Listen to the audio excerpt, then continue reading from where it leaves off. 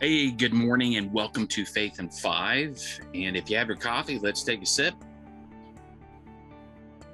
and let's get started. I'm sitting on my back deck. It's a beautiful, beautiful morning. You might hear the background with the birds and the wind, but enjoying the time on the back deck. I was going through a devotional and listening to inspirational music, and I checked my inbox, and a very good Proverbs came through on my inbox that I wanted to share with you in Faith in Five.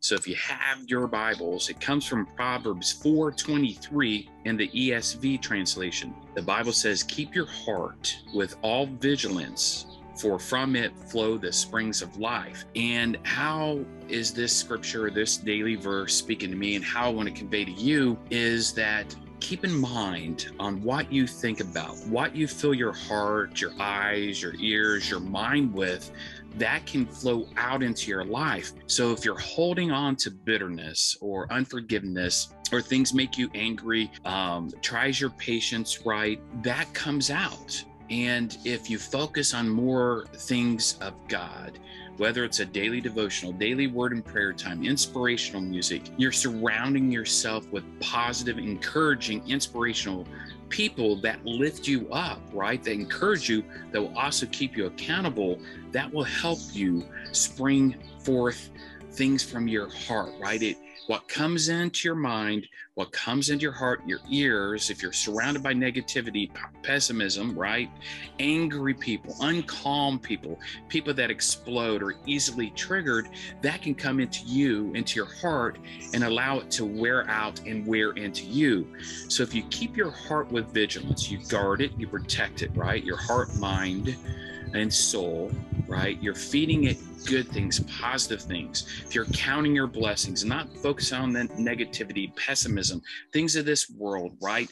The trials of this world, whether it's upsetting politics, whether it's negative news, whether it's trying to stir frustrations and anger and division in you, right? That will feed into your heart and your mind and come out. So guard your heart, guard what you listen to, guard what you see, guard what you soak in, and guard what you surround yourself with, right? I have a close circle of friends, very small circle of friends for a reason, because it's not about quantity, it's about quality. I seek and strive to start my day with a devotional, start my day with inspirational music. Now, I fail. I want to confess, and this has convicted me because I fail at times. I've allowed things to get underneath my skin, to get into my heart or my mind, right? And somewhat oppress my soul. And I've probably lost my cool more times than once, and I've reacted inappropriately. I allowed bitterness or betrayal of the past bleed out into my life and sometimes my relationships, and I'll say the wrong things at the wrong time. I'll stick my foot in my mouth. What I need to recognize is to feed my heart with good and positive things, to focus on Christ, godly things, so that flows out, right? So what I flow in, if I can flow in positivity, soak in this wonderful sun on my back deck, then I can exude that for my life, because you should keep your heart with all vigilance, for from it flow the springs of life. Proverbs 4:23, strive to live by it. I know I do. And you're not going to be perfect at it, but if you work at it, if you soak in the good, you release the bad. If you soak in the good will flow back out. You'll live a more bountiful, happy, positive life. Be blessed.